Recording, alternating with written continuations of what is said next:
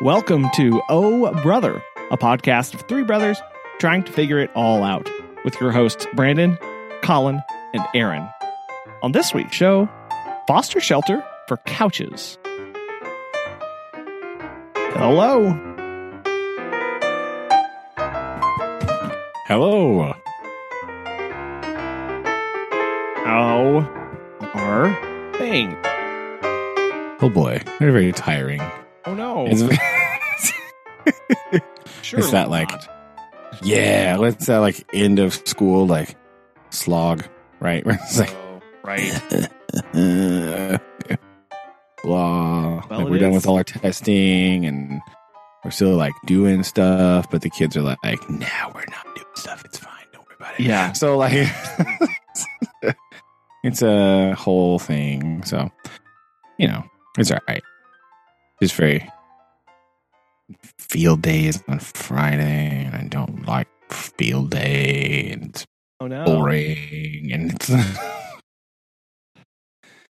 it's also that time where go ahead. I was gonna say, well, it is Revenge of the 5th, so you know these things do come around and back. It's true. My lame Star Wars joke for missing May the 4th be with. That's all right. It's allowed. You're allowed. Lame. I tell my kids only bad jokes here in my class because I'll say random things and they'll just look at me like, ugh. Like, yep. Only bad jokes here. Sorry. I don't know what you were expecting, but yeah. How's Aaron? Oh, Aaron's good. Been a work week, so I'm Mr. Timberlake himself. exhausted. What? Aaron's name is It's Gonna Be May. It's oh, okay. Yeah. I missed that at the first time, so I was like, I'm going to try to change it once a month. So, I mean, you have been changing it once a month. It's very humorous. So, like, I do what I can. So, I don't even remember how to do that. So, like, I'm very impressed that you. Well, it pops up every time because it'll be like, oh, hey, do you want to do this over?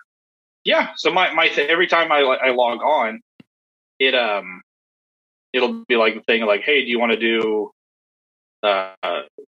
call in over Wi-Fi or wireless or whatever? And I was like, oh, over Wi-Fi, and then it'll be like, do you want to change your name? And I'm like, sure. Oh yeah. Probably because I just click the link in the email every time. It's just like on my laptop. It's like whatever. I did it once and it was like, yes. And so I don't know how you do this magic of changing your name all the time. There's somewhere in settings. I don't know. No, I don't ever mess with settings. It's too dangerous to delve that deep. Right? You end up like a dwarf. Find some unnamed evil and then you can't set it back. Can't set it back to how it was before. Yeah, so. Right? Then you'll be in like some important meeting and no. Yeah. You'll be the cat lawyer at that point, being like, "I'm not a cat." It's true. I promise I'm not a cat. Yes, I know. Yeah, yes, obviously. Thank you. Whenever, this is a very random side topic, but talking about menu diving, my friend and I used to like steal each other's phones and change the languages on them. Oh no! Oh my gosh!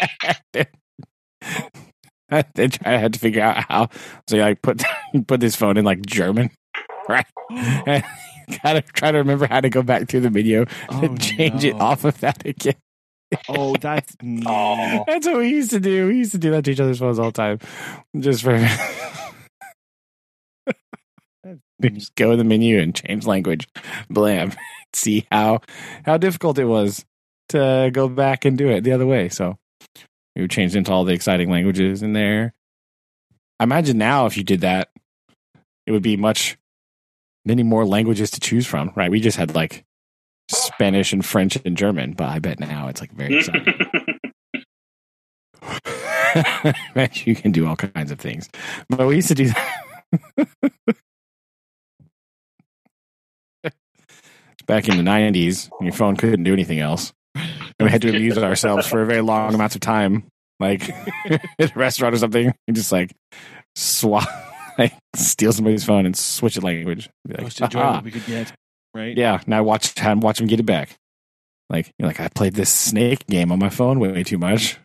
It's literally the only thing I can do. So now I'm going to change my friend's language to Portuguese. Enjoy. So it's good. It's also a test of like, how good are those little icons they put next to the menu, right? Can you really tell what the heck those things mean? Yeah. Do you know? Can you figure out what that means by just using the icons to navigate everything? That iconography is just insane. I remember I have two anecdotes on that. I don't know if you guys remember, but when in Top Gear, when James May interviewed the lady who came up with all the typography and the for the road signs, the road network, for the road signs of like how to make it look, simplified at X miles an hour that they were gunning for to make sure that it was legible. And then on the other side of that is, I remember listening to a radio broadcast or a radio broadcast, a podcast. About I'm secretly 87. About them coming up with the iconography for nuclear waste disposal sites, and how they were so concerned of like, this waste is going to sit there for thousands of years, and we don't know who or what's going to come after us.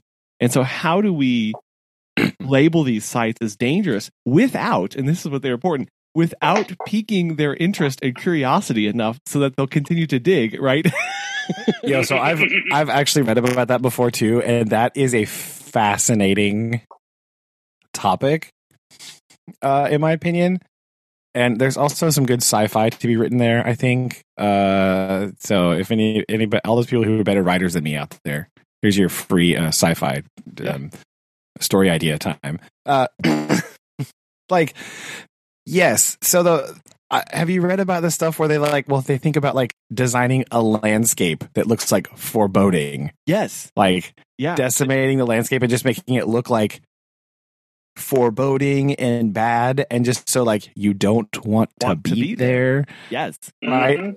I've heard about somebody had a crazy idea of like breeding cats that glow in the presence of radiation, so that you just know when you see a glowing cat that like you don't go that place. Well, and their thought was with that is like, let's say 1,000 generations down the road, you don't know, the memory of why the cats glow, it may not be there, but you know that when cats glow, it's bad, right? It's and bad. They were basing that on some of the research that they were doing of group behavior, where there was one monkey, and every time the monkey grabbed something, like everybody was shocked. And so the group learned that when you touch the banana, you get shocked. And even when they removed that original monkey, the group taught it to every other monkey that they introduced. Yeah, to not do it. And so I know they were kind of basing the whole like, well, what if we just had glowy cats, and if you ignored that, you kind of melted and died, right? It's like, let's. Yes. Well, the thing that goes along with that is the other part of, I don't know if it was connected to that or slightly independent of like creating some sort of like, this is where your science fiction writers come in handy, right? The like some sort of like, that group thing, or like some sort of like almost modeled on like a religious behavior about that, or about that area, that it gets passed down almost folklorically, right? In that kind of way, instead of just like you were talking about, like you don't exactly remember why you're not supposed to do that, but you just know that you're not supposed to do that, kind of to keep that story going, kind of like almost like an order of monks or something. That's like it's their oral traditions that sort of help. Yeah, they say like, don't go to this nuclear waste site. And of course, the science fiction story that ends in my brain about that is like, in like 1,500 years, this monastic order is around telling a tale of like why not to go there, and somebody's like, but what if I did go there, right? And then they don't believe it. They think because they don't believe it, right? They don't believe it anymore, and then they go do a thing and it like causes all kinds of mayhem, right? That would be really cool. like sci-fi story, I think. But the other option is that you like, I think the one in Finland? This is their plan. They're going to do that. They're going to bury it all on that thing, and then they're going to completely erase any trace that it ever existed on the surface and leave it alone and like forget it. So they're going to bury this thing like deep in the ground and seal it off, and then basically erase the trace on the surface and just make it like a forest. I right. didn't know that. Yeah. So like that's the plan. Of like, well, we could leave all these signs and that's what they're talking about. Like, well, that might actually make it more interesting to people. So if we just forget about it and seal it up, hopefully good enough that they don't find it again, and just leave it there. Yeah. But that also has its own dangers, because what if they do find it? Yeah. Right? And they're just like, oh man, there's this crazy thing down there. We should go open it up. And then blam, like Hey, well, this gets back toxic to radiation. Your Discovery Channel show, The Island or whatever.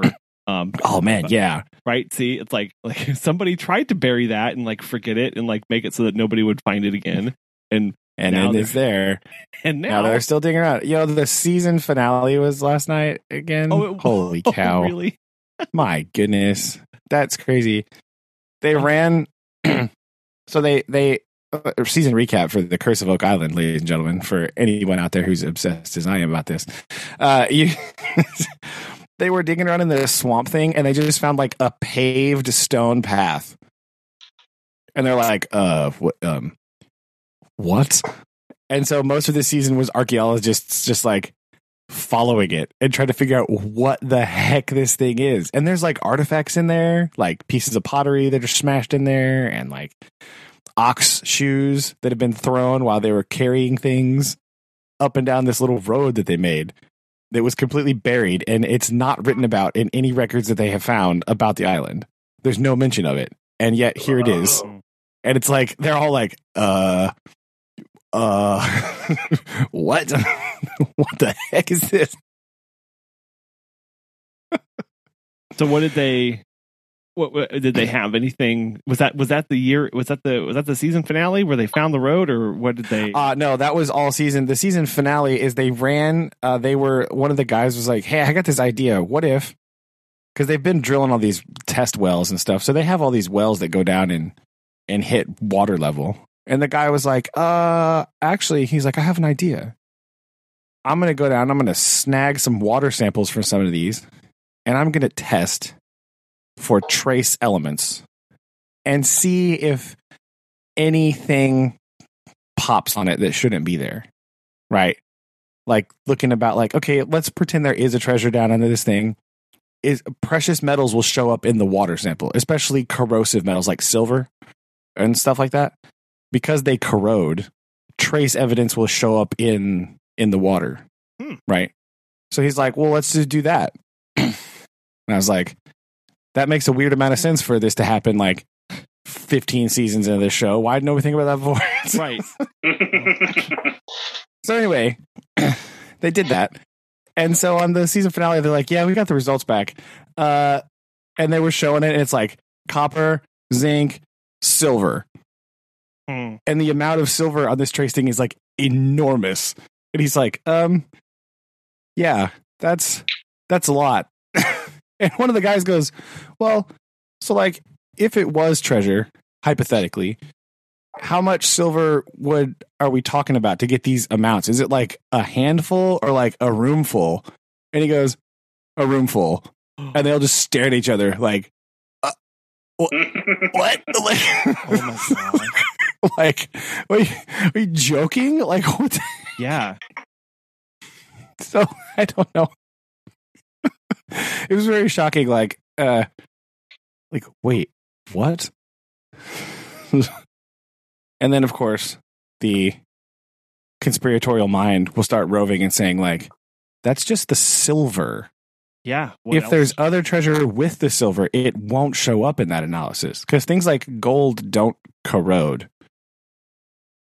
So if it's like there's like other stuff, or like gemstones won't show up in that, right? So it's like, wait a minute, that hold on.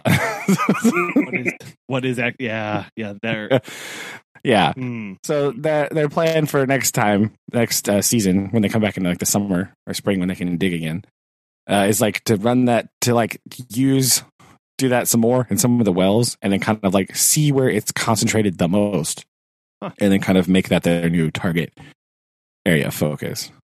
But that was a thing I was like, wait, what? That's crazy. Yeah, it was rather like, what in the world? And again, yeah, you're right. This is one of those things, like that show is just, it's so tantalizing would be the word, I believe. Because just like, that can't be anything. And then they find like some really random thing. You're like, what? Why is that there? Like, what is that? What? There's no reason that should exist like that. And so you just get very curious about these things. And I can be curious because I'm not the one spending millions of dollars excavating sections of an island in the middle of Nova Scotia. So I don't. Yeah, neither did they until they amassed a small fortune and then a TV series. So that's true. Well, one of the brothers, him and his business partner, they own an oil and gas company. Yeah. And so they had all this drilling equipment. They have drilling experience and extra capital just sitting around. So like, okay.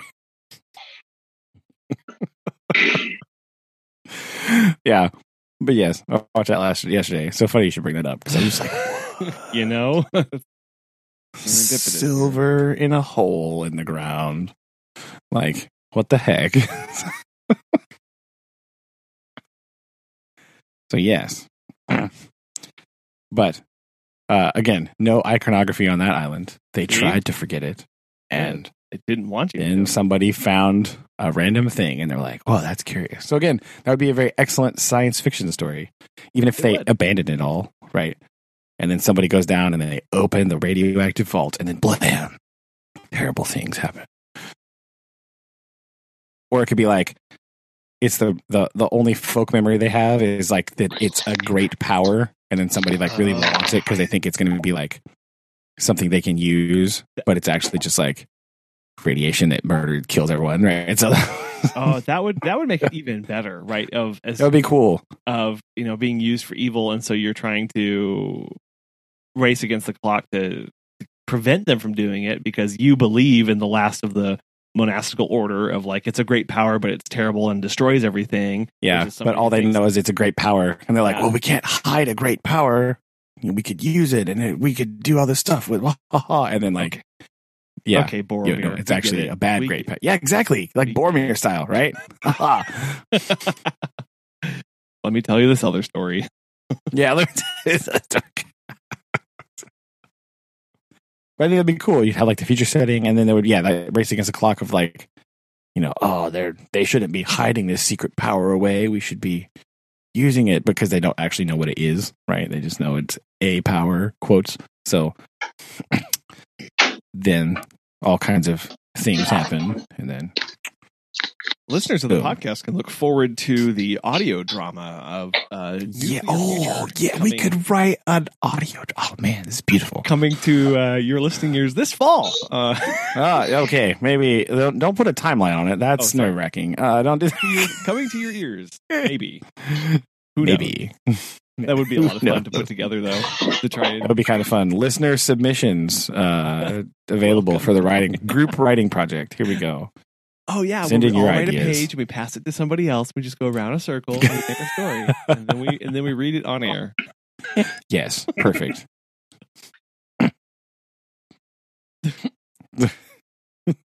Just make a disclaimer. Don't be like Orson Welles. Like, here follows an exercise in creative writing. And go.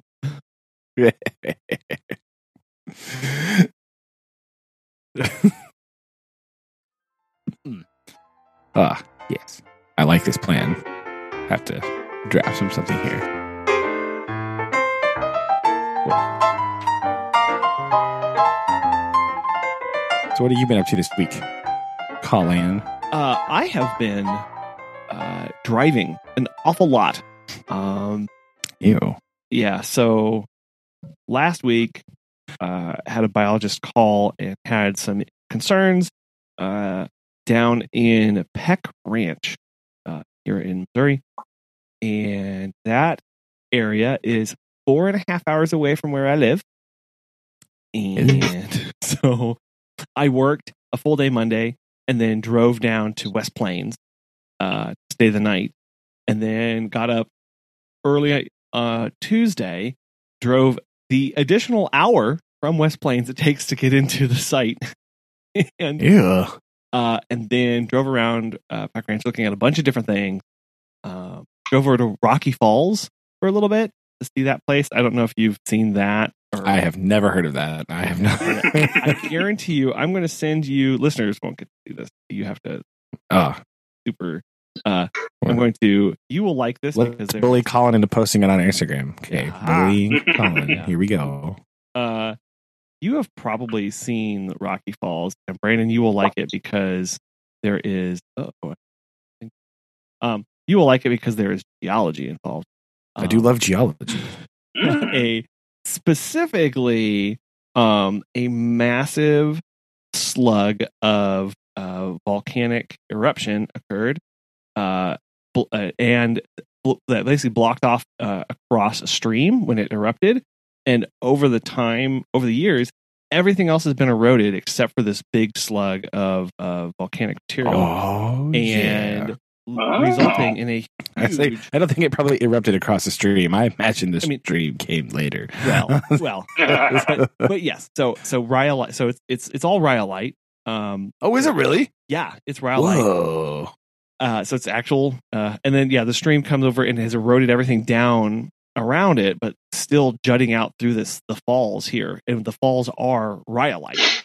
Whoa! And they're huge for the Ozarks. That's it's a massive cool. structure, and it's really, really neat to go see in person. I had never seen it before, so I had heard about it, and then whenever I saw it, I was like, I have seen this in a magazine or like on a calendar page before. I don't think I have, but this is cool. Yeah, no, it's really cool. It's 4 hours. I love Missouri igneous rock, right? It's very exciting. Yeah, yes, because it's very old intrusions, right? Yes. Like super old. So it's very cool. So it's neat to see that and to see how the landscape has shaped around this and left it, right? Because it doesn't erode, basically, or it loads. Well, yeah, it's much, much slower than the limestone, sandstone exactly action around it. Yeah, so it's just really neat. It's really pretty, and we happened to be there on a day where it had tons of water coming down it, so it was even it's been a bit rainy. Yeah, and that was the other thing. That makes it look cooler. It does. Wait, yeah, you want to see Rocky Falls? You want to see, you want to see the falling bit, right? I mean, the rock's cool, but yeah. But yeah, no, the problems on the place where we were looking at were pretty unique. The most interesting one that took a little bit to figure out was there was a massive head cut.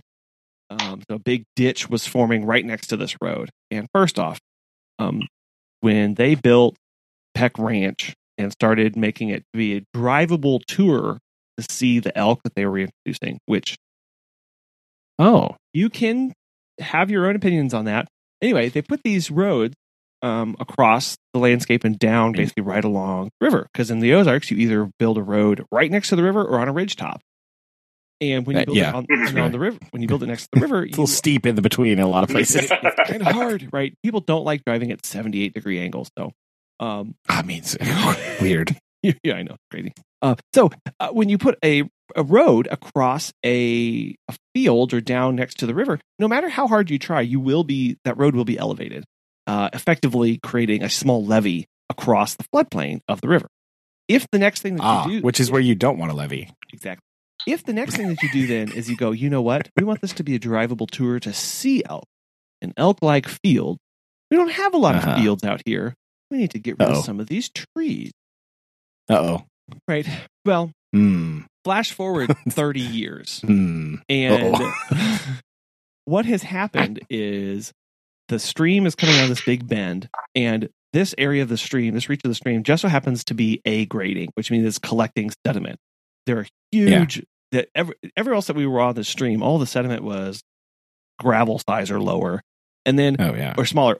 But at this site, these things were like 4 times the size of my head were being dropped out at this place, which means that that's all this energy just goes blop.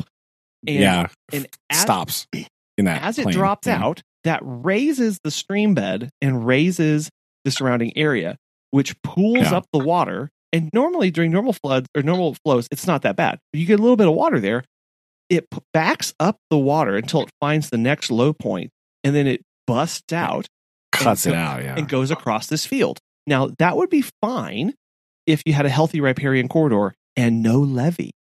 But you have no riparian corridor, so the water picks up speed, slams into the levee, and then runs dead parallel to the levee, and eats the road away at the same time. Eating a road away at the side.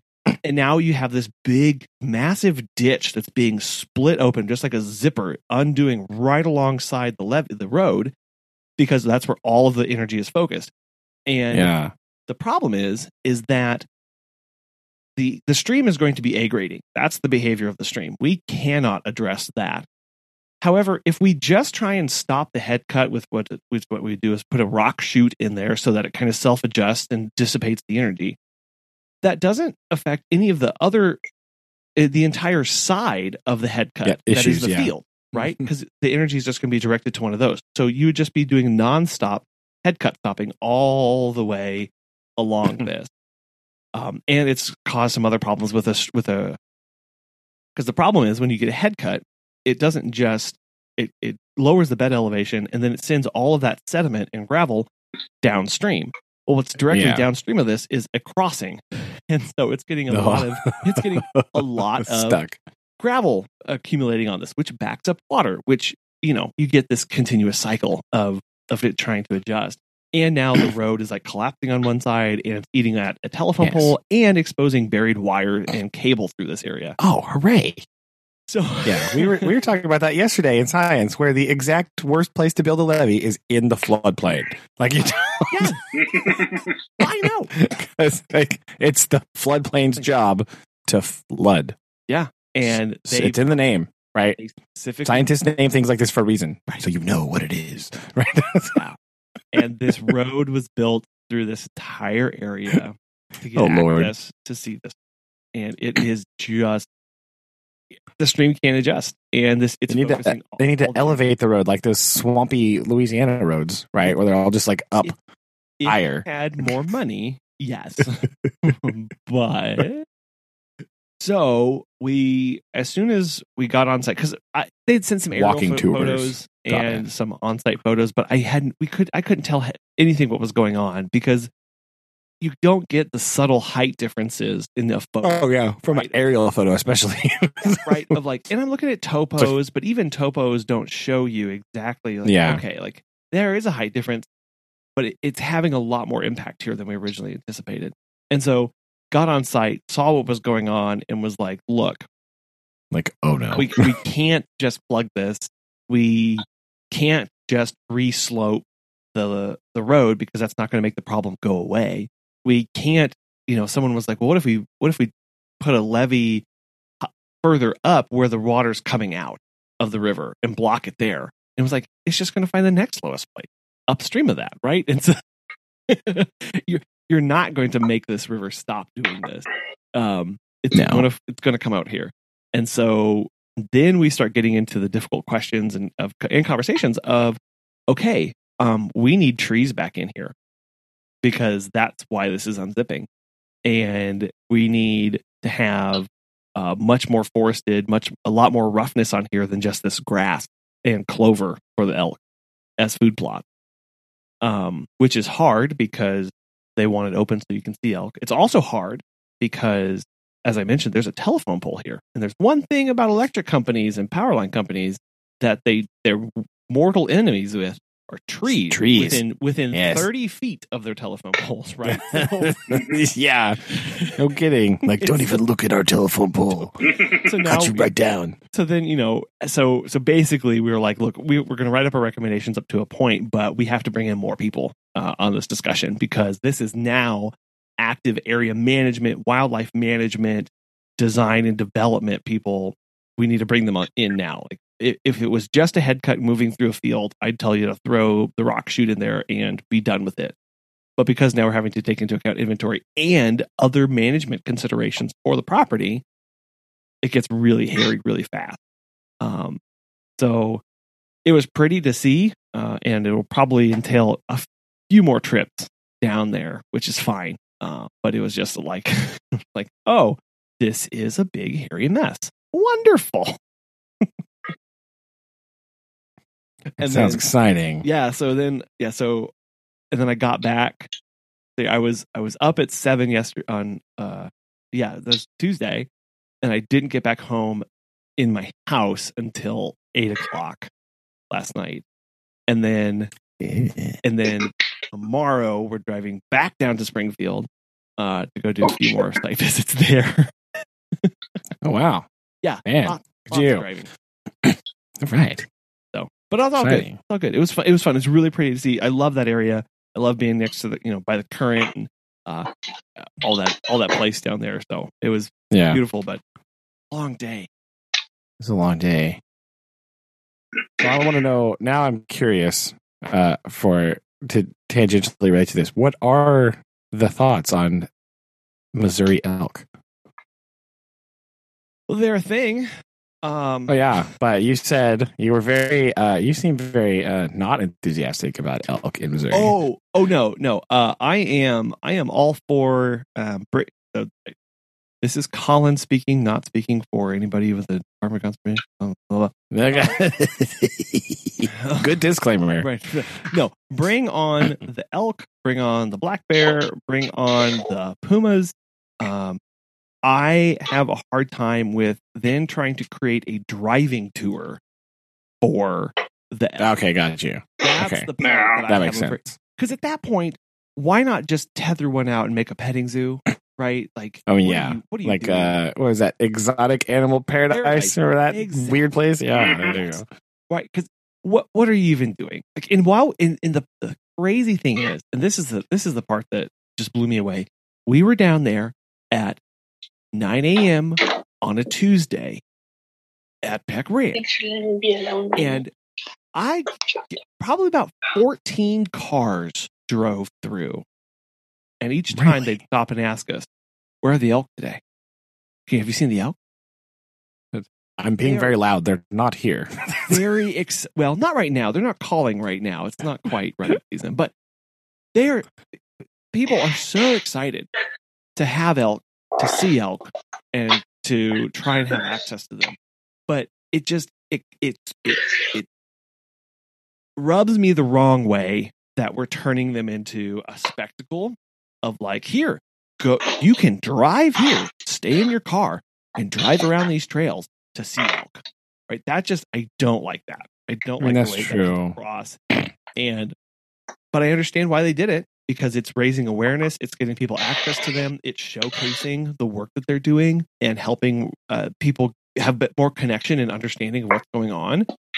And tourism dollars. It's tourism, right? And the department does. You go down there, it's free access, right? You don't have to pay to get into the park. Well, yeah, but like that. But right, the areas benefit from that to have the elk, and I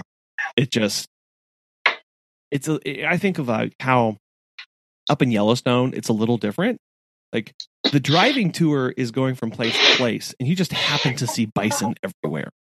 That's true, right? It's laying on the road. Right. If Yellowstone pitched themselves as a driving bison tour, like it just changes the whole feeling of and purpose of what's going on.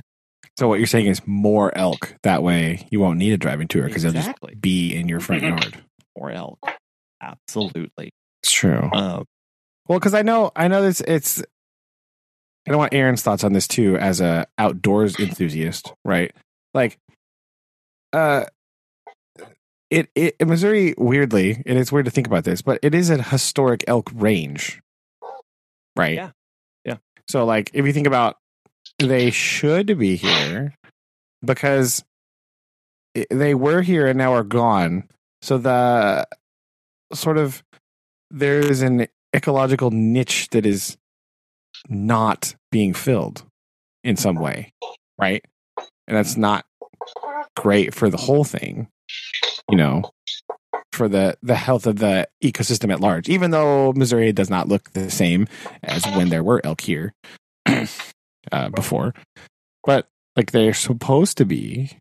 So, like, is it a good thing to bring them back? That's my question. Right. What do you think, Aaron? So hunting elk is you know, if you're looking at it purely just for like a, you know, the industry aspect, elk is like a, you know, considered big game. It's a very, you know, prized kind of hunt. And so, you know, definitely bringing that tourist dollars for it. I mean, I mean, I kind of depends. Like it's super cool. And I enrolled myself with my friend in an elk hunt here in Oklahoma. They do like a lottery system where they draw, and you get drawn. You get to have an opportunity to, you know, take a buddy and go hunt, and it's like it's very restricted, but it's a unique way to bring in kind of that extra bucks. No pun intended. Whatever. That was so intended. with hunting, and so like I see it. I need to look at as far as you know, environmental impact study kind of ordeal, but I can definitely see it kind of being a bonus. You know, it's something that Missouri hasn't had in a while, as far as, you know, definitely as far as like the hunting season goes for elk. And so I think something like that is very cool and very unique, because not that many states have an elk season of some sort. So I think for us, or, you know, for Missourians to be able to get that opportunity, you know, and bring back that population, you know, environmentally is something that's fascinating and unique. That's not a lot of states have. So I think it's cool. But again, I haven't done any impact studies or anything like that. So I don't know as far as, you know, what they would have effect on. But if you want something that's, you know, cool, then an elk is definitely, you know, that outlook, I guess. Oh yeah, definitely. Yeah, because they're very striking. Like when you see one, yeah. Whoa! Because I can like remember the first time I saw one. I was like, "Holy cow! What is that monstrous thing?" Right? Like, yeah. And I will say that the department gets a ton of criticism for the elk reintroduction as being a money grab, right? Of like, well, now they can charge for something, or now they can do this, or like now with the new bear season, right? It's the exact same thing of the only reason you want them here is you can make money on this, and so. Yeah, but they didn't put the bears there. They just showed up again. Right. The bears literally just showed up. Unless you believe the conspiracy theories that we were bringing them in from Colorado and secretly releasing them. But it's like that sounds like more work. A lot. Right? They're just here now, and so I come at this from conservation. So again, this gets at the eternal debate between conservation and preservation. Yes, you know. Leopold and name is escaping me right now. Oh gosh, what's his name? Oh, this is gonna. He wrote. Oh no. Oh, I want to say Lowe. Is that right? For some reason that comes. No, John Muir. Muir. Oh yes. So you know, Muir was definitely more of a preservationist, and Leopold was a conservationist. I come at it and I go, look, they were here. If there's a way for us to have them back in a reasonable way, why not? Because there are filling a niche. And if you look at the places in Missouri for where you could reintroduce elk, the Ozarks are kind of the best place to do it. I mean, that's true, right? Where population densities of humans are insanely low, like shockingly low, and where it actually still is relatively like how it used to be, right? I mean, obviously with some massive caveats here, but all the agriculture, right? Agriculture is big. There are also huge swaths of contiguous forest. It's just like nothing. Yeah. And nothing. Right? And absolutely nothing. And tons of protected areas. If you look at maps of state, federal, and natural areas and conservation areas and whatever, like most of it is in the Ozarks and in Southwest Missouri, right? So it's that's true. I go, like if we can demonstrate that we can, they can be self-sustaining, right? I would never want to be in a situation where we find ourselves in a lot of like trout parks where you go, trout can't survive here, but we're continue to release them for sport, right? Like I have again, things that rub me the wrong way. But if we can have a self-sustaining population that's healthy, that's doing well, and that is kept ecologically sound, that should be done. That is a good use of our time and our resources. Yeah, I guess the follow-up question to that is a lot. You hear a lot of people arguing about like, this is just conservationally in general, right? About like, we should put it back to how it was. You know what I mean? They kind of say that. They argue of like, we need to re-establish the way that it used to be. But the question becomes like, when are you talking about? Yeah. Because ecologically, that matters a lot. Right? Like, when in time are you speaking? Right? Like, because there are big differences, and there are things that have been gone for very long amounts of time in certain areas that, their impact is still their absence is still being felt, and there are things that have been on a short time, and then that's a different kind of thing. So when are you talking about? Well, this gets at the whole Jurassic Park question, right? Of like, do we go that far? Like, do we try and bring back, the giant sloth so that we can have more Osage orange across the landscape? I mean, like what? Obviously, yes. That's what. No, obviously we need more. Well, I mean this. This is I'm leading you to a megafauna question, actually, because when we've talked jokingly before about like the hippos in Colombia, right? Like, it's kind of funny that they exist there, and it's weird and it's strange, but like at a certain point in the past, there were large megafauna like llama things in the river there, and that thing has been gone for so long, and the hippo is like doing that job on accident now, kind of. It's meaner, and it wants to like eat you face off if you get close to it, but like it's doing that same job. So there's arguments for both sides of like, we got to get these hippos out of here because they're weird invasive species and they shouldn't be in Colombia. Yep. And on the other side, there's well, actually, hold on. Well, that gets at the heart of, I had instructor who totally argued that as long as a niche was being filled, it didn't matter what was filling what it was. Exactly. No, she just totally flat out like the niche is being filled, which means the ecosystem service and the ecosystem web is more complete than if it wasn't there. So regardless of whether it is a quote unquote invasive, and even that term, right? Invasive, exotic, whatever you throw at that, like each one of those means different things. So we have to keep that in mind. But like whether it was introduced, that's another one. It's an introduced species versus an exotic versus an invasive. Like, so invasive typically means it's detrimental. So whether it's an introduced species or not, or a native species, as long as it's performing the same kind of service. So yeah, if you look at I think many people might argue, okay, right, so the elk weren't there, but we have a very healthy population of white-tailed deer, so why would we need, and like they're both cervids, they're both somewhat doing the same thing, why would we need to introduce them?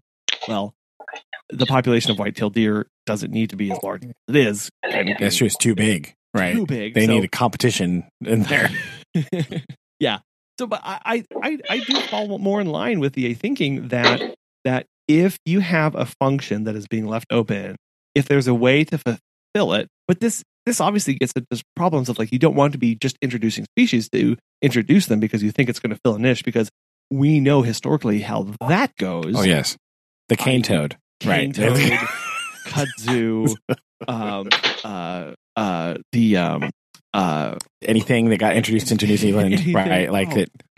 My brain, I'm very tired, but the what is it? They introduced it as an alternative to beaver, nutria. Oh yeah. Oh gosh, yeah. Down in the Everglades, right? Yeah. And up in Washington, oddly, they're there too. So, just look across the globe, you'll see examples of this. Of something was introduced just for one particular purpose, and it's gone totally haywire. So and blew apart, yeah, because those things are crazy. Right. So that's why when I look at the elk reintroduction program, going, well, they were here at some point. The ecosystem that we are introducing them to, while it is modified, it still can support a healthy population. So again, we're not restoring. It would be different if we were trying to restore the landscape so that we could then put elk on it. Like that's totally different. Yes. What we are doing is we are conserving what's there on the landscape, protecting the landscape to keep it healthy because we know it can support these things on it. Like that's a little bit different thinking about what's going on versus, oh, it's a moonscape. We've got to craft mountains and plant trees so that we can then put elk on it. Like that's good. No, thank you. Sure. Is there any concern about the elk modifying the landscape to suit them better? Is that an issue that people are worried about? Because certain large animals, they have an effect on things and they change it, right? And it could be such that it's going back to a more, quote, natural state that it would have looked like when the elk were there, and their absence has changed the environment in some way, and it will sort of revert perhaps in their presence. Is that a thing in Missouri woodland, or is that only a special circumstance? Not that I know. I don't think there are any real concerns of them changing. Granted, we are still at extremely low population densities of them right now. True. So that any effects like that are going to take time. But then, again, I think the thought would be if they're changing the landscape into such a way that they are able to persist in a more balanced manner for the population, then that's a good cycle for them to be in. I guess the problem would come in is if they start modifying it based off of their grazing habits, based off their migration patterns, based off of what trees they're running against, and they're destroying saplings of certain years or whatever. If that starts preventing other species, but again, the thought going, well, they're not new on the landscape. They've just been absent for a while. So they have been in proximity and they've been in the ecosystem web of all of the current animals out on the landscape at one point. So this shouldn't be too much of a jolt to the system. True. Sweet. Okay. So I said all of that to ask you this question. Okay. Both of you. Are you ready for this? No. And I want your thoughts because it's a little bit intense. You mentioned Jurassic Park, and you were not far off of what I was reading about this week and a little bit of last week. Have you heard about Pleistocene Park by any chance? No. No. Well, it will not surprise you at where it is located. Yeah, that's right. It's in Russia. That's It's in Siberia. This dude, he's like a biologist guy or whatever. He is his goal here is to reintroduce megafauna to the Siberian Arctic. Oh. In order to make it more, in order to like sort of modify the landscape and change how like refreeze permafrost in areas. Because his theory is that the animal presence will actually increase the amount of permafrost and keep the Arctic frozen because of the animal behavior in the landscape. Right. So he started with things like reindeer and moose that were like indigenous to Russia. And he has all this land randomly in the middle of Siberia. I'm not entirely sure how he got it, but don't ask. So he started that, and then he started to slowly bring in other large species like muskox and like weird Arctic horse things. And he got some bison in there. And they just roam around in this like literally like Pleistocene-esque like tundra, like an ice age kind of thing happening. And what the thing that he has found so far is that like because they're out there like tramping around and like smashing down all the snow to eat it, the grass and the lichen and stuff, that permafrost is actually refreezing at much higher levels in the winter because there is no snow to insulate the ground. So because the snow acts as such a heavy insulation, it's actually even though it gets like stupid cold in Siberia, the permafrost is not refreezing at the historic depths that it should be. And, you know, they're worried about like the carbon trapped in the permafrost and all that stuff. And so he was like, well, what if we just put animals back on it?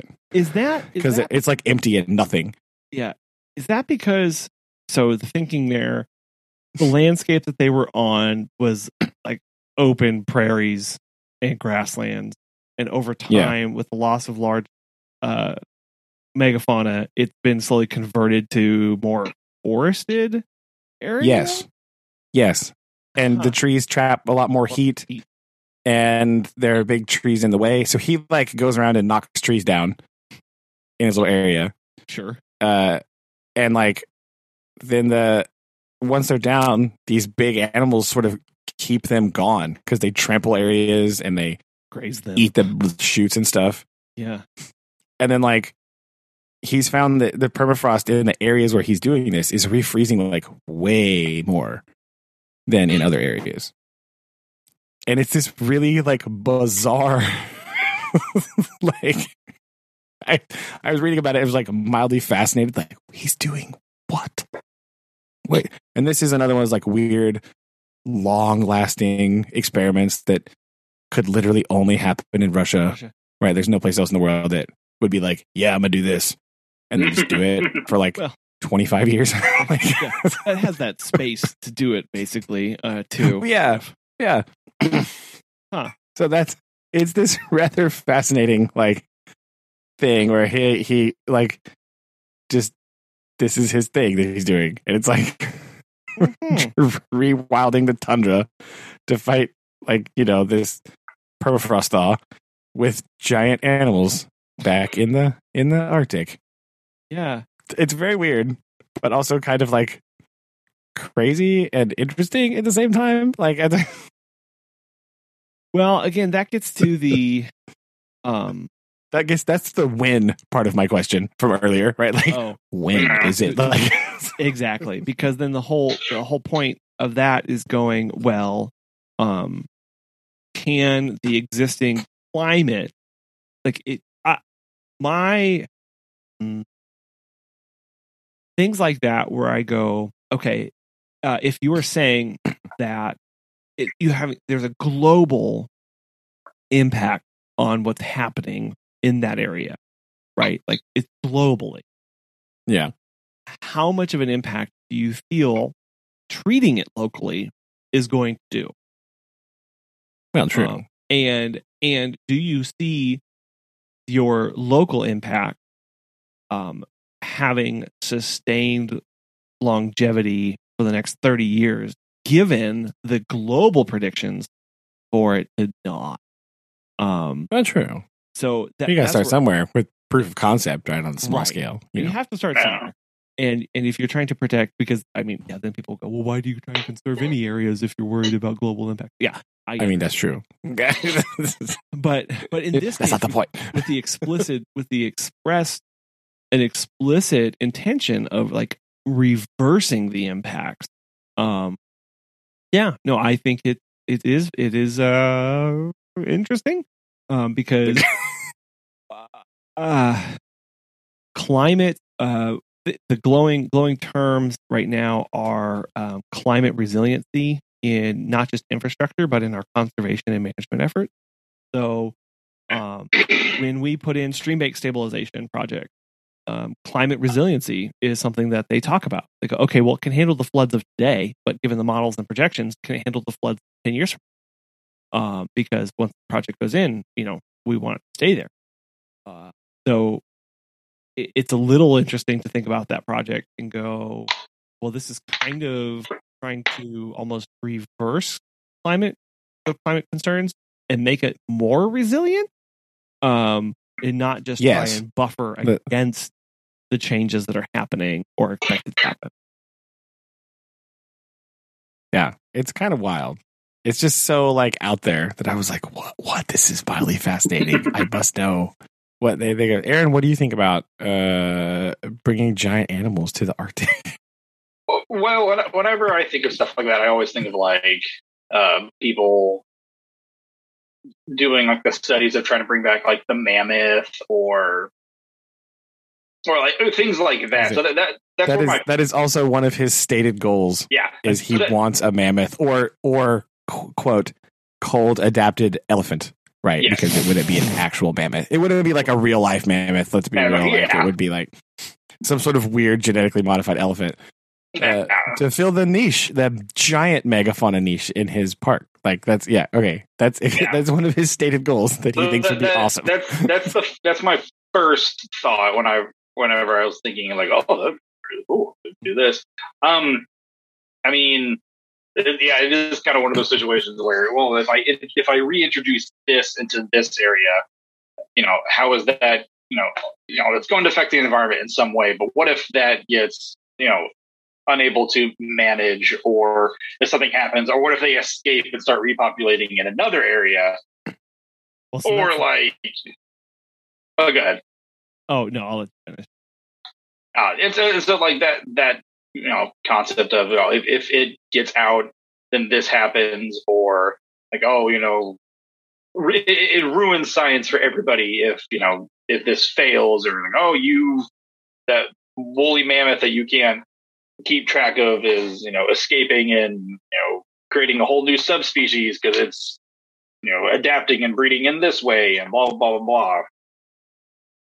So it's very it's definitely bizarre and wild that he's taken upon himself to, I'm going to do this and just kind of go with it. So I'm intrigued because you don't really see things like this happen too often or any, at all. So, yes, at all. That's So to me, it's unique. I definitely kind of want to see read more about it to kind of see the actual impact that it's having on one particular area. And if it's possible to even bring back other kind of things, it's like, oh, okay, well, what is that going to do, not just for this, but for other areas? Like, well, if this can work in Russia, what if we're going to try this in this country or in this area? So I'm interested to see the actual outcome of it. I'll add on top of that, with the comparisons to the elk reintroduction, the thought being, well, we also now have black bear and puma, both which will prey on elk. To some extent, reintroducing these large populations in these areas, how, again, self-sustaining, self-correcting are they going to be? Are you going to have to come in and actively be hunting these, right, to control the populations? Do you know how much the landscape can or should support for them, and what is the appropriate population density to get the desired effects.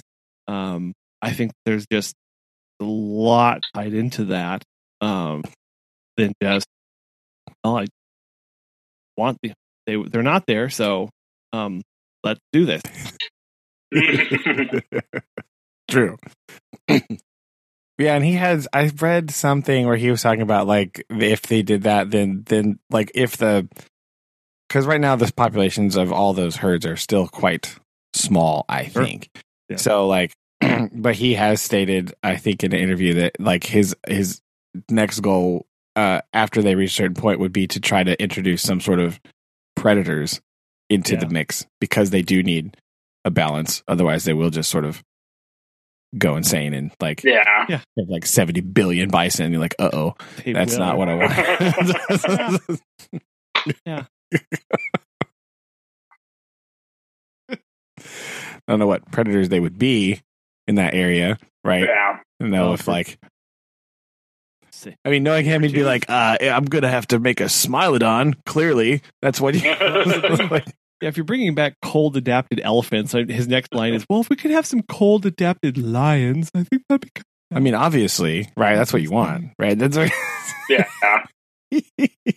Think of the driving tours, Colin. How many?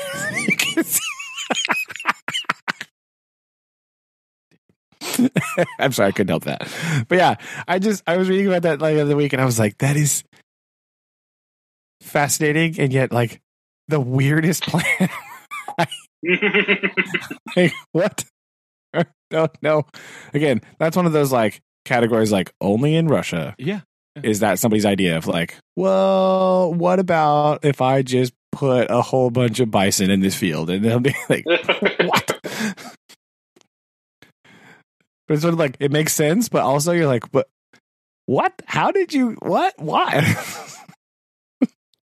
That's one of those, it's one of my new fascinations at the moment is just reading about that guy and his, like, this weird idea about the Pleistocene Park. And then, of course, like Aaron was talking about, having seen Jurassic Park, I do have, like, trepidations about that. Like, oh no, if he does get a mammoth, what happens?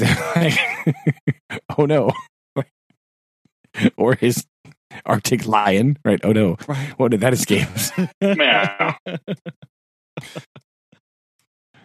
Like, I know it's very large up there, and it'll have to go quite far to find anything else to get into, but like, second sci-fi inspiration for the day. Here we go. Yeah, that's just what we need.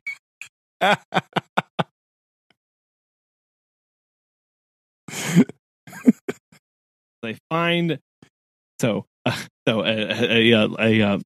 almost. These can be separate stories. They don't have to be the same. No, we're bringing them together. We're tying them. Oh, they bring them together. Oh, the cold adapted lion travels to Finland and travels Finland to attack the last the monastic monks designed to.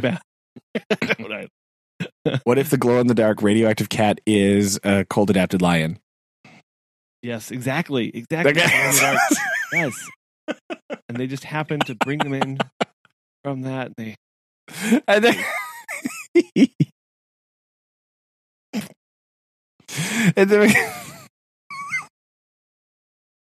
I love it. I think it's great. Fantastic. That's good. Yeah. No, I really did want to share my just with that with you, because I thought that was just the craziest idea ever of like, okay, well, we're gonna do that. So I wanted somebody else to hear this and see their thoughts. So I'm not crazy in thinking that has been around for a while, but I've just heard about this. So oh no, do what? It's like, it's not crazy that I think this is crazy, right? Yeah, no, yeah, it is, because it is crazy. Yeah, no, totally is. But again, you got to try and do something. So. Oh, yeah. It's true. So why not mammoths? That's why.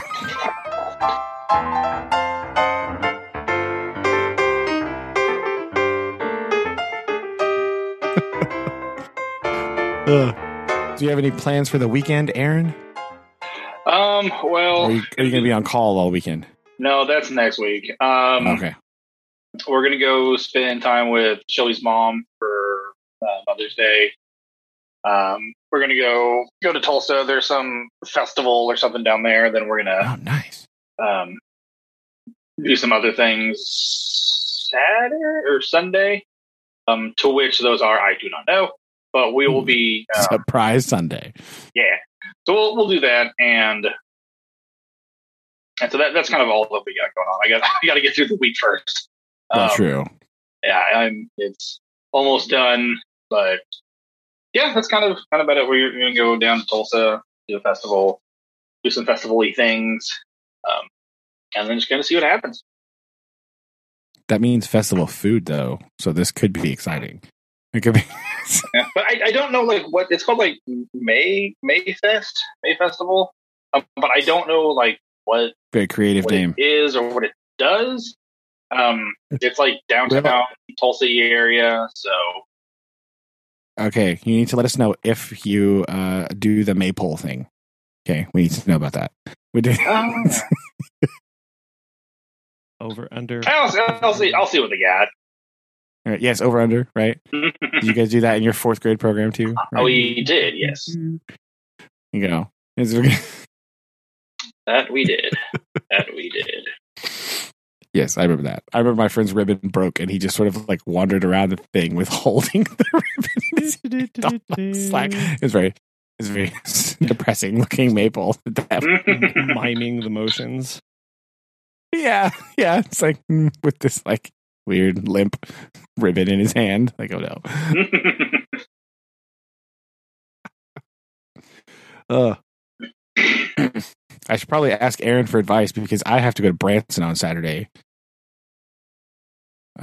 Because it is finally, allegedly, now, if we get to go to Branson on Saturday, it's new couch time.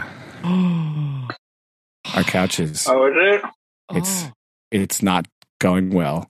It's on its last leg, proverbially. So like, it makes all kinds of exciting breaking noises. Like my side, like Susan's side, you can't recline it anymore. So like once it's opened, you just have to sort of leave it there and work your life around the fact that the little foot thing's up. Because if you put it down, it will never come up again. Now, Aaron, as a former owner, sorry, go ahead, Brandon. Yeah, I was going to say on my end, the springs underneath have collapsed so thoroughly that you just sort of like sink into the couch and like can't get out. So it's terribly uncomfortable. It's giving you a big hug. Yeah, or something. Now, Aaron, as a former owner of at least 14 couches at one point at the same time, what recommendations? What do you look for in a good couch? Yeah, I believe it was a coastline of couches, if I remember correctly. That's what I indeed. Well, I never bought any of my couches, so I have no actual input. I've never. Yes, but you own so many. I need to know like what makes a good couch. That's what I need. It kind of at one point it kind of looked like that I was like a foster shelter for couches. So title. Yes. The only advice I can give is make sure it fits through the door. Make sure you don't live on the second floor. And make sure I do not. A friend that has a truck, because I had to move that sucker without one. So that would just be my advice. And spay and neuter them so that they don't they don't multiply, right? Exactly. So that's kind of what. Jeez, like I said, I never bought mine. Well, the truck isn't going to be a problem because Susan's sister owns a furniture store, so that it will come to us. But like, as long as it fits through the door, I mean, you should be pretty fine. Yeah, mine. Well, we're already looking at new couches anyway for this one because the couch that we got or that inherited from my friend and his wife, it is. It's older, now, and it's time to put it out to pasture pretty soon. So that's true. We bought this couch when we got married. Yeah, that's why it is. So that is all you need about the couch. It's a long couch life right there. Just put it out on the put it out on the corner and put a sign that says "free hat" on it, and someone will take it off your hands, so you don't have to move it or donate it. Whatever you want. It's not donatable. The one that we currently have, it's almost our city does that like citywide cleanup day. Yeah. Oh yeah. So like every section of the city like has a couple days where if you set something out in front of your house, the city will come and pick it up and take it away. Yeah. Okay. It disappears forever, and that's our day is coming up very soon. And our couch is going outside. That's just where. Fair enough. So they had the citywide. They do it in two parts. They have the citywide garage sale thing, where it's like they basically just say, "Hey, if you're gonna have a garage sale, do it this weekend," and people come from like all around, and then like the whole city is having a garage sale. It's kind of weird. I don't ever really like attend. I already have too many things, so I don't need to go buy other people's things. But like. It's a deal. People do that, and then conveniently after that they have citywide cleanup day. So you can like get rid of everything else. I see. And they just have it sectioned off to where they come by and take it. So like it's very odd, but yeah, that's coming soon, and that's where our couch is going to have to go because it's not sellable in its current state. It's too dilapidated. Oh, gotcha. So we're gonna do that, and then we're gonna go Saturday, I guess, and attempt to procure a new couch. So it's gonna be very interesting times because I don't do well with shopping, especially for like large furniture pieces. So it'll be weird. Best of luck. Godspeed. Oh yeah. All I can say. I'm not serious. My back says we need it real bad though. So like, right. Like it's going to be a good thing, but it's not going to be a fun thing. Yeah, because I don't really want to drive all the way to Branson to do this. But because it is her sister's store, like yeah, also, kind of just needs that. It's very nice. So yeah, but yes, that's what we're doing. It's going to be a couch adventure on Saturday, which is exactly what I want to do the day after field day. Oh no! And that's blah. Colin, what about you? Anything exciting coming up? No. That we can look forward to talking about next week? Yeah. Thankfully, not thankfully. I don't know. I don't have anything coming up really. A big news announced today by the governor is all state employees must be back to work at their original offices starting May 17th. No exceptions. Uh-oh. Oh no. And goodbye, kitchen counter. Goodbye, kitchen counter. Goodbye, my office. Goodbye, every place that I worked. And apparently, he didn't talk with any of the state agencies about this. Oh. He just announced that sounds exactly like something he would do. Just announced it and was basically like, "Yep, make it work." And for those of you not looking at your calendars or knowing when we're recording, it's in a week. Basically. Oh yeah. Today is the 5th. Is the 5th of May. If you did not catch Colin's terrible joke at the beginning. Yeah. It's fine. So what? There are tons of people who are really angry because a year ago, every single state agency invested literally millions of dollars in creating in taking their entire workforce remote. And it was they basically had all these dashboards of watching who was able to work from home, what kind of work they were doing, and productivity. And they were able to get it back up to about quote unquote 90% of what it was in the office, with everybody working, with most of the state working remote. And so now all that infrastructure that they had built up just gets, tossed aside effectively. Because and that's the weird part is like a lot of them don't you don't need to be in the office. No, like, it's not going to benefit them. They're not going to work better. No, matter of fact, they're probably going to right. work So, like, all of a sudden, decreeing magically, like, again, the government of Missouri currently not paying any attention to what people actually want. No. It's a farce. If you like, oh, we voted on this, and the governor and the senators go, we're not doing that. Like, what? Wait, but what? That's not how. Listen. Right. Let me talk to you. Civics 101. Yeah. That's not your job. That's and I'm just thinking of like all of the parents who had a summer planned to be home with their kid, and now within a week, because that's very soon too, have to find something for their kids to do, or find other arrangements for their kids to get taken care of. So I thought that was really cruddy, and basically, especially whenever he just flat out prevented and said no hybrid plan allowed. And yeah, but if he just said that, does that actually mean anything? Is there anything behind it, or is it just him being an idiot? We're not fans of the governor of Missouri here on this podcast. I mean, at least I'm not. I don't know how this was presented, but our agency basically was like, "Yep, we aren't allowed to make hybrid situation." Because my thinking was, I was going to be working with my supervisor to turn my position into I'll work from the office, 3 days a week, and I'll work from home the other. Or something like that, right? Something reasonable. Well, yeah. But that's reasonable. They're just flat out. Because it's like, obviously we can do it. We're all doing it for the past year.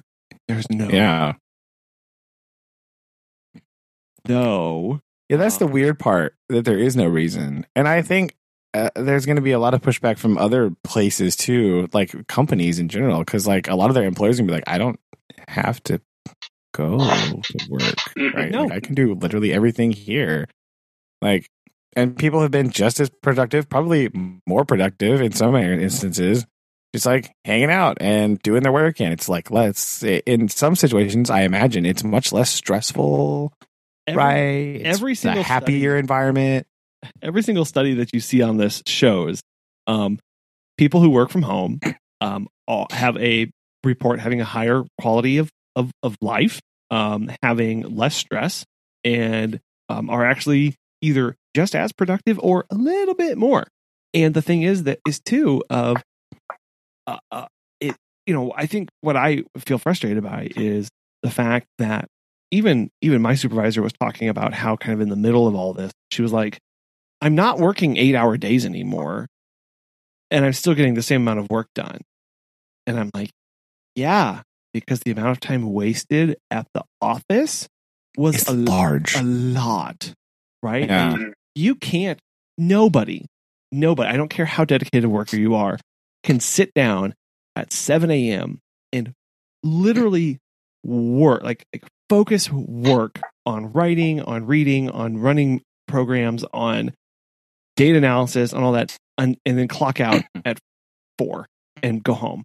That's not how people work. Nobody does. Oh yeah, no. And that mentality about how you have to do that is a weird holdover from like the Industrial Revolution, when you were going to a factory, right, and working those shifts, right? And the 8-hour workday was like the concession of like the unions going, we cannot work 15 hours. What the heck are you doing? You have to, right? Like, it's so this like magical thing that like where people seem to think that office jobs are like, you just sit at a desk and work nonstop for 8 hours. It's like, that's the most unreasonable thing I've ever heard. Like, what are you listening to yourself? Like, no, it's not. No, I mean, the number of times where I would take my lunch hour and actually just like nap and then wake up, feel like amazingly refreshed and do more work in the afternoon, and not necessarily, sure, I didn't clock out at 3, which is when I was supposed to.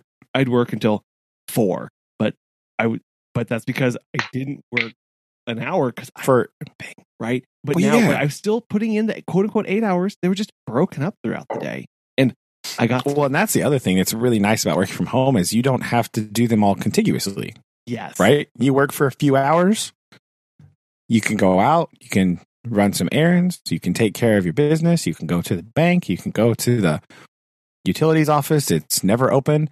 You can you can do all these things. You can come back in a couple hours and you can work some more. You can, maybe you work 2 or 3 more hours. You take another break. You eat some supper. You do your thing. After supper, you work for another hour and a half, and you're done. All right, you can break it up in such a way that it's a lot less stressful. You can be more productive because you have time to reset your brain a little bit instead of like slogging through a straight line of hours. Yeah. To do a thing, and I just feel like it's not necessary to do that. Like, especially in a lot of jobs that are like, oh, I'm running data analysis. You don't need to sit down and run data analysis for 8 straight hours. You're not good. It literally doesn't matter. No.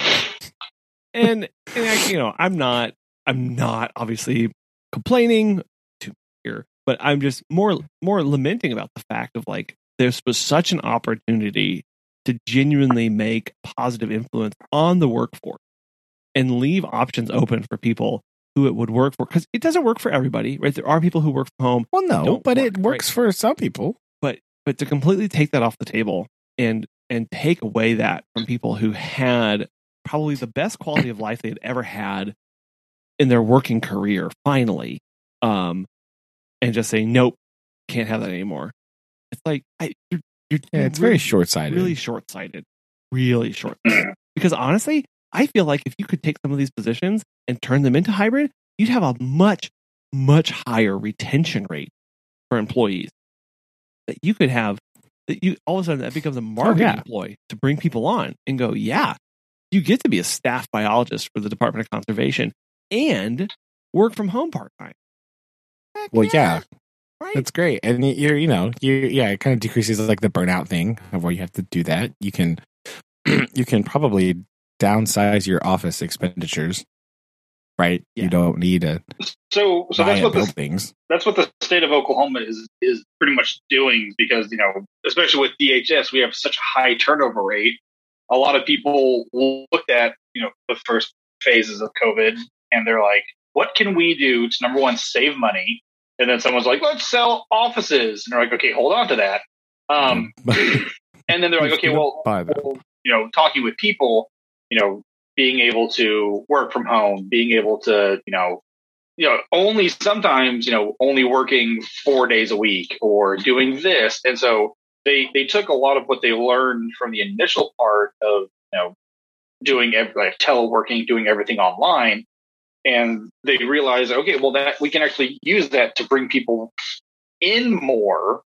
And I need to look at the numbers somewhere, but someone was telling me, like, yeah, we actually gained more people, and we were actually able to get more positions to bring more people on, because it's more appealing. Like, oh, I can work, for the state of Oklahoma and work from home and only work maybe either 5 or 4 days a week. And yeah, they're shutting down some offices, but they're able to kind of cut those costs and, worry about, financially marketing the state and bringing more people on. By doing that. Yeah, it's an interesting thought that you can downsize offices but increase staff, right? That's like the best thing to do with your money, right? Like, you don't need this building or as many of them, and I can hire more people to do the job. That way we have more coverage and you can have better time and all that stuff. That's a great idea. So like, it kind of goes back a little bit to what we were talking about with the ecology thing. Like, in some instances, like, when do you want to go back to? Like, maybe not that far in this case, right? Like, this is an instance where maybe it's not a good idea to go back and, that mindset of like, oh, everything was better back in the day, right? Because you know, the governor's like a 1,000-year-old dude apparently. So like he's got that mindset of old man who's like everything was better in my day, right? So he wants it to be like it, you know, we want it like it was. Like, well, Yeah. well, you see, some things are actually better this way. So like, I don't know if we want to do that. Like, it's fine. Yeah, so it'll be an interesting transition back, obviously, and we'll see how it goes. I'm still kind of holding out hope that the department will lay out try and carve out a niche in rules of their own. Yeah, but because I mean, if he just says do this, like, I mean, as far as I'm aware, that in and of itself doesn't actually mean anything, right? I think you have to have something to back it up, right? You have to like have a decree or something. Like you can't just be like, do this, and they do it. I don't know how that works. I'm trying to find the exact language. But the state of Missouri is also busy passing just like the most useless junk instead of like focusing on things that are helpful. They're all just like, man, we should abolish daylight savings time, which is an indication of like how they're all like 70-year-old men. Like nobody cares. Stop. It doesn't matter. Also, how idiotic are you? Your two largest cities in the entire state directly border the next state, and you want to abolish daylight savings time and make those people's jobs who like traverse the state boundary 75 times a day. You want to make their life like the worst thing ever? Man, you idiot. Like what is...